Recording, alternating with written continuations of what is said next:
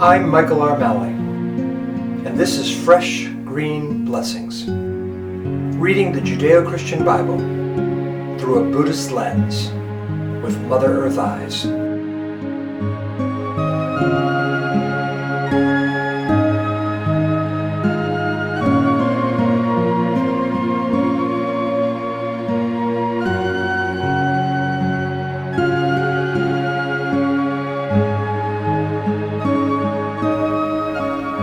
Welcome once again to Fresh Green Blessings. And I'm Michael R. Malley. And I'm Ollie Wren Erickson Malley. And today we have a Bible reading from the book of Numbers. Now Numbers, that's a book of the Bible that you seldom hear much about. But we'll have a quote from Numbers chapter 3, and then I will have a blog reading followed by a Dharma talk, a mindful reflection, a guided meditation Dharma talk.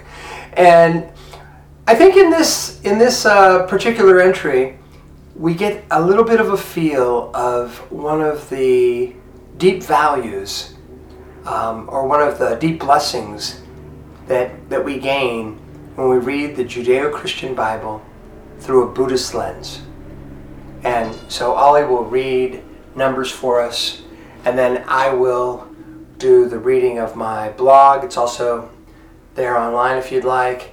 And then we'll have the Dharma talk, and Ollie will have a few closing words. As always on Fresh Green Blessings, we invite you to enjoy the sound of the Tibetan singing bowl, to be present with the bell. Here's the sound of the bell.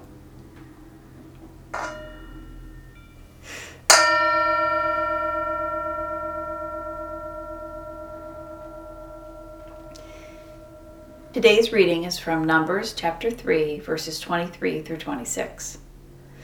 The clans of the Gershonites were to camp behind the tabernacle in the west, with Eliasaph, son of Lael, as head of the ancestral house of the Gershonites.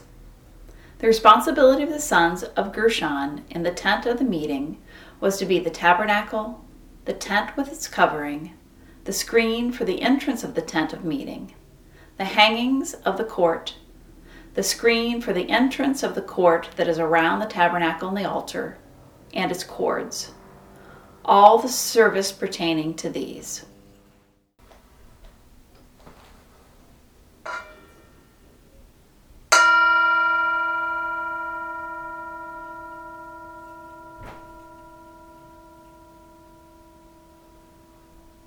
Nobody reads Numbers. Why would they? In the deep mythology of the Judeo-Christian tradition, we have the tabernacle or Ark of the Covenant, wherein unfathomably dwells the source, creator, great sacredness in all its majesty and terribleness. See also Exodus chapter 25. Imagine having the Mysterium Tremendum in the box, the seed of the Big Bang in a jar. In Shambhala, the sacred path of the warrior, it says that there is this tremendous power belonging to no one, but available to everyone. To access this sacred power requires meticulousness. One has to pay attention to personal details. The way one turns on the tap, combs their hair, brushes their teeth, all the details matter. This power is like a great typhoon that can create tidal waves and knock down huge buildings, but, quote, the personal experience of this wind comes as a feeling of being completely and powerfully in the present, unquote. Shambhala, page 114. If the Dalai Lama and Thich Nhat Hanh know and largely dwell in deep compassion and vast joy, it is because they lead incredibly disciplined lives of mindfulness and meditation. Did not the Buddha and Jesus dwell in meticulous discipline? How would the Buddha move his hand? How might Jesus walk? Thich Nhat Hanh's movements have been described as, quote, a cross between a cloud, a snail, and a piece of heavy machinery. Presence, mindfulness, meticulous attention to the details. The book of Numbers continues, The head of the ancestral house of the clans of Merari was Zuriel, son of Abihal. They were to camp on the north side of the tabernacle. The responsibility assigned to the sons of Merari was to be the frames of the tabernacle, the bars, the pillars, the bases, and all their accessories, all the service pertaining to these. Also the pillars of the court all around, with their bases and pegs and cords. Numbers chapter 3, verses 35 through 37.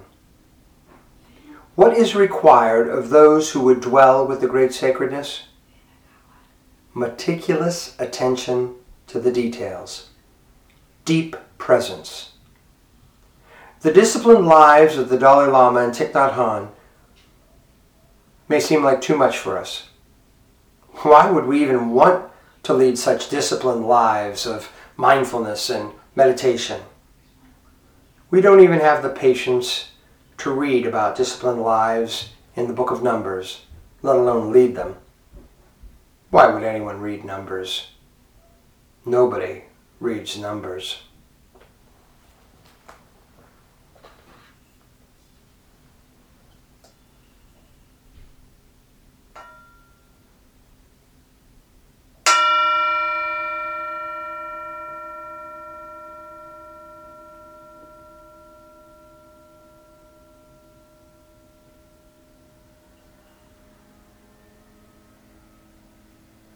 Some people say things to me like, Michael, you have such a great love of Buddhism and interest in Buddhism, and you're so drawn to Mother Earth spirituality. Why do you spend all this time with the Bible or even the Christian tradition?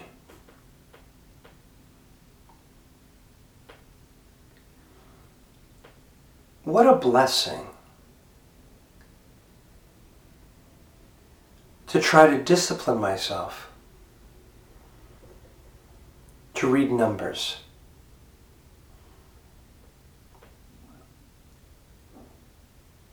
To try not to be just reading it for the sake of reading it, but to approach it as sacred text. To try not to skip over a word or a paragraph, but to enter the embrace of what is written. Of course, not just in Numbers and not just in the Hebrew Bible, but throughout the New Testament as well.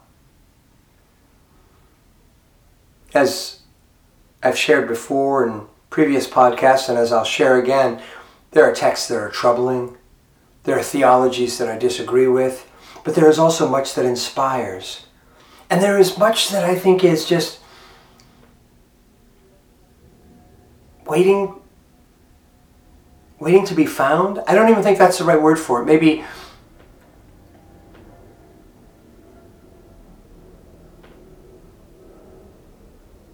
it's more like the relationship between a gardener and their garden.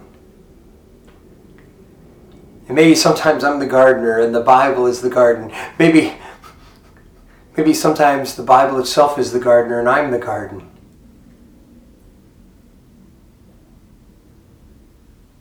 But to live in relationship with these words and these stories,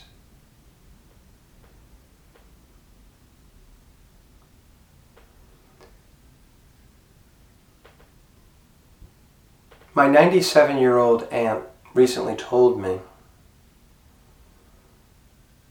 that when she was a little girl, my mom's 89, she's the youngest, and these two are the only remaining of the 7 children that grew up in the house, that my other aunts and uncles.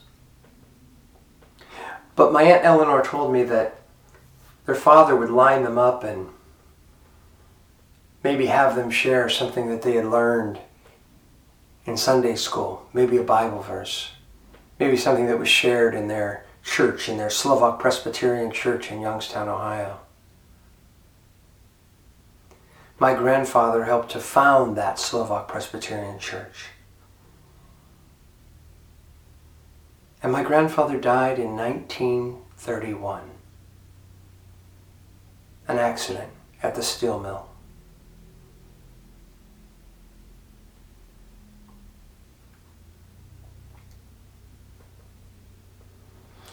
It is lovely to think of him opening up his Bible, reading it, trying to gain, grow, learn, become something more than what he already is through interacting with these words that were already well over 1,000 years old.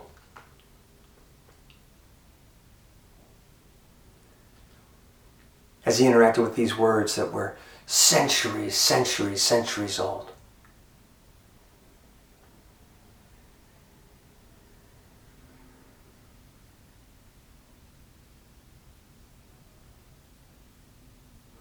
There's a tradition called Lectio Divinae, which is this kind of this sacred reading of the Bible. Reading it and almost chewing on the words, tasting the words, seeing what new flavors come through.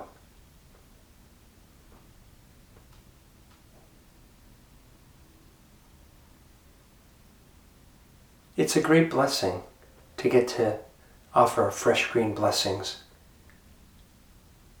It's a great privilege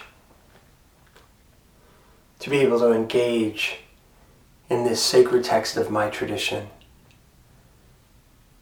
and to engage it in new ways, in ways that feel holy to me.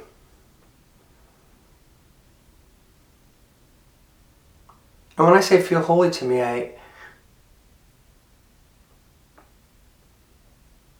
want to share with you that that's an ongoing process.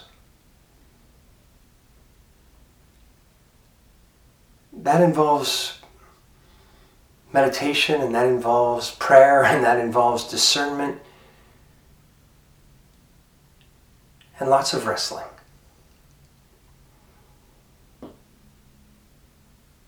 And for me, that involves the great sacredness. That involves that tremendous power in the box, in the Ark of the Covenant.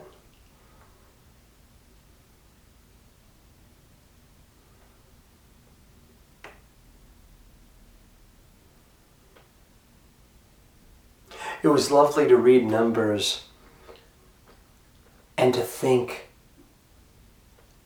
of the details that are shared there.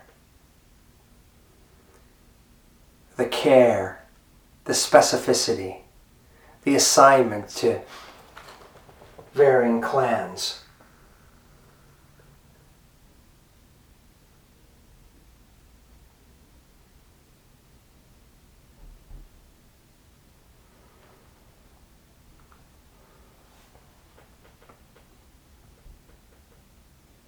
It strikes me that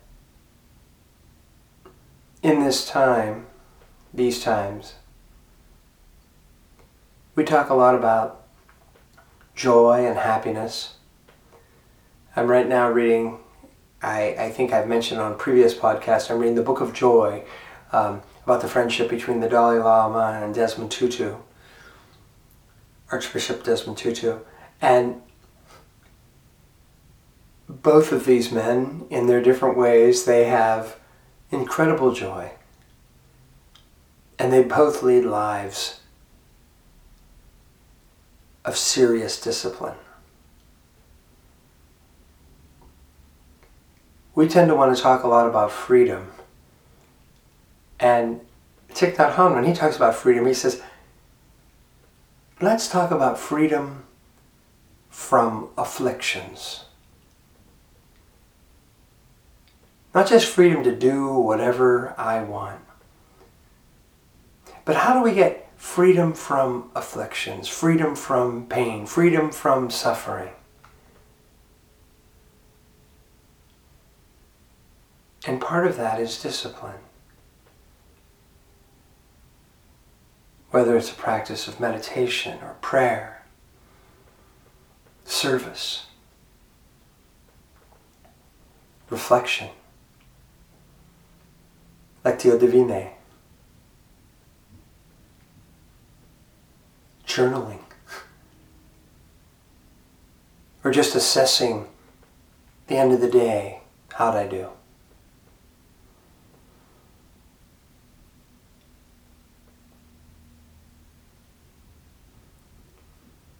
And it strikes me that we all want happiness, but as I wrote in the blog piece, it seems that those who really have a depth of joyful presence, not just a surface level happiness, are those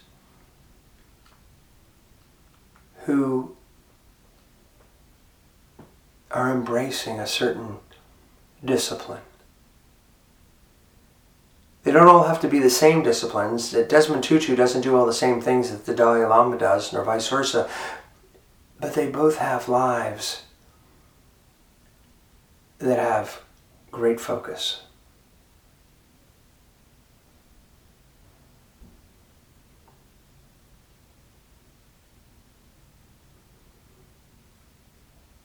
And so as we read Numbers, and we think of that Ark of the Covenant, and we think of this Holy of Holies,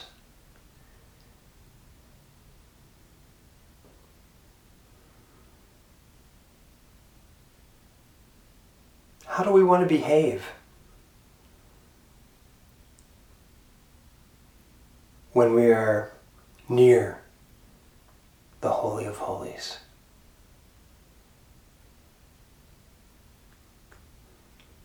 A slow reverence, perhaps. A sacred mindfulness.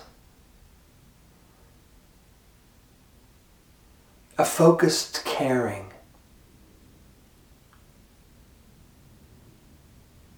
And if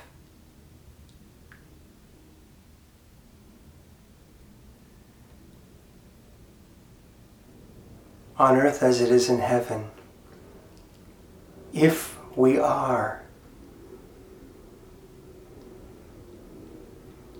today, right now,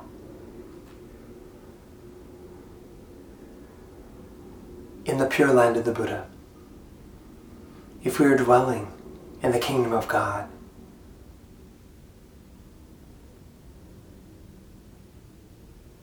if we have but eyes to see that, then what is asked of us? Slow reverence.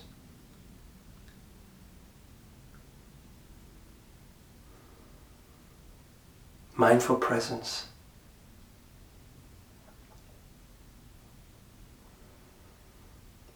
Meticulous care.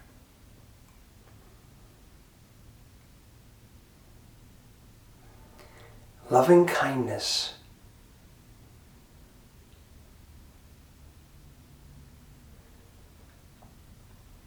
Saturated with awareness.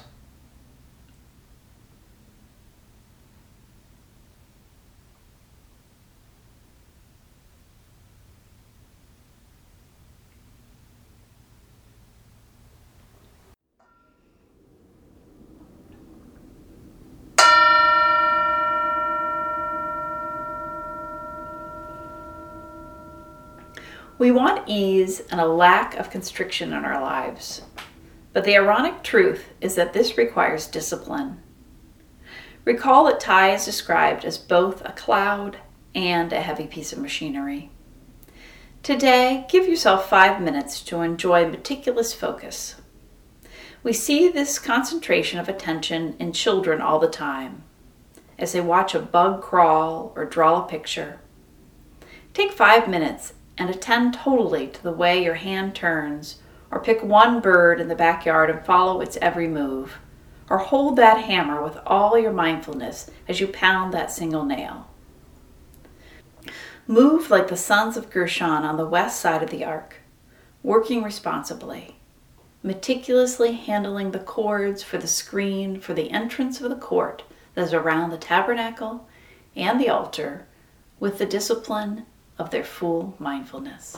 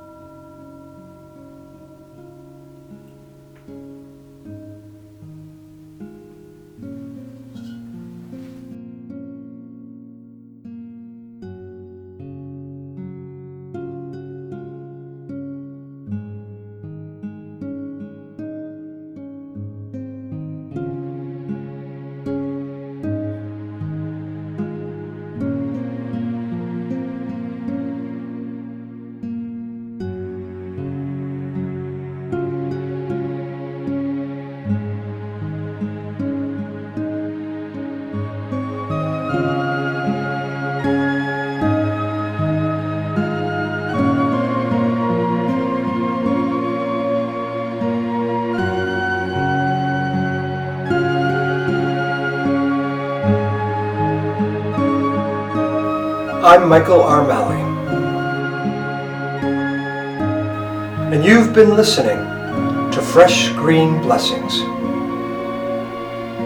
where we've been reading the Judeo-Christian Bible through a Buddhist lens with Mother Earth eyes.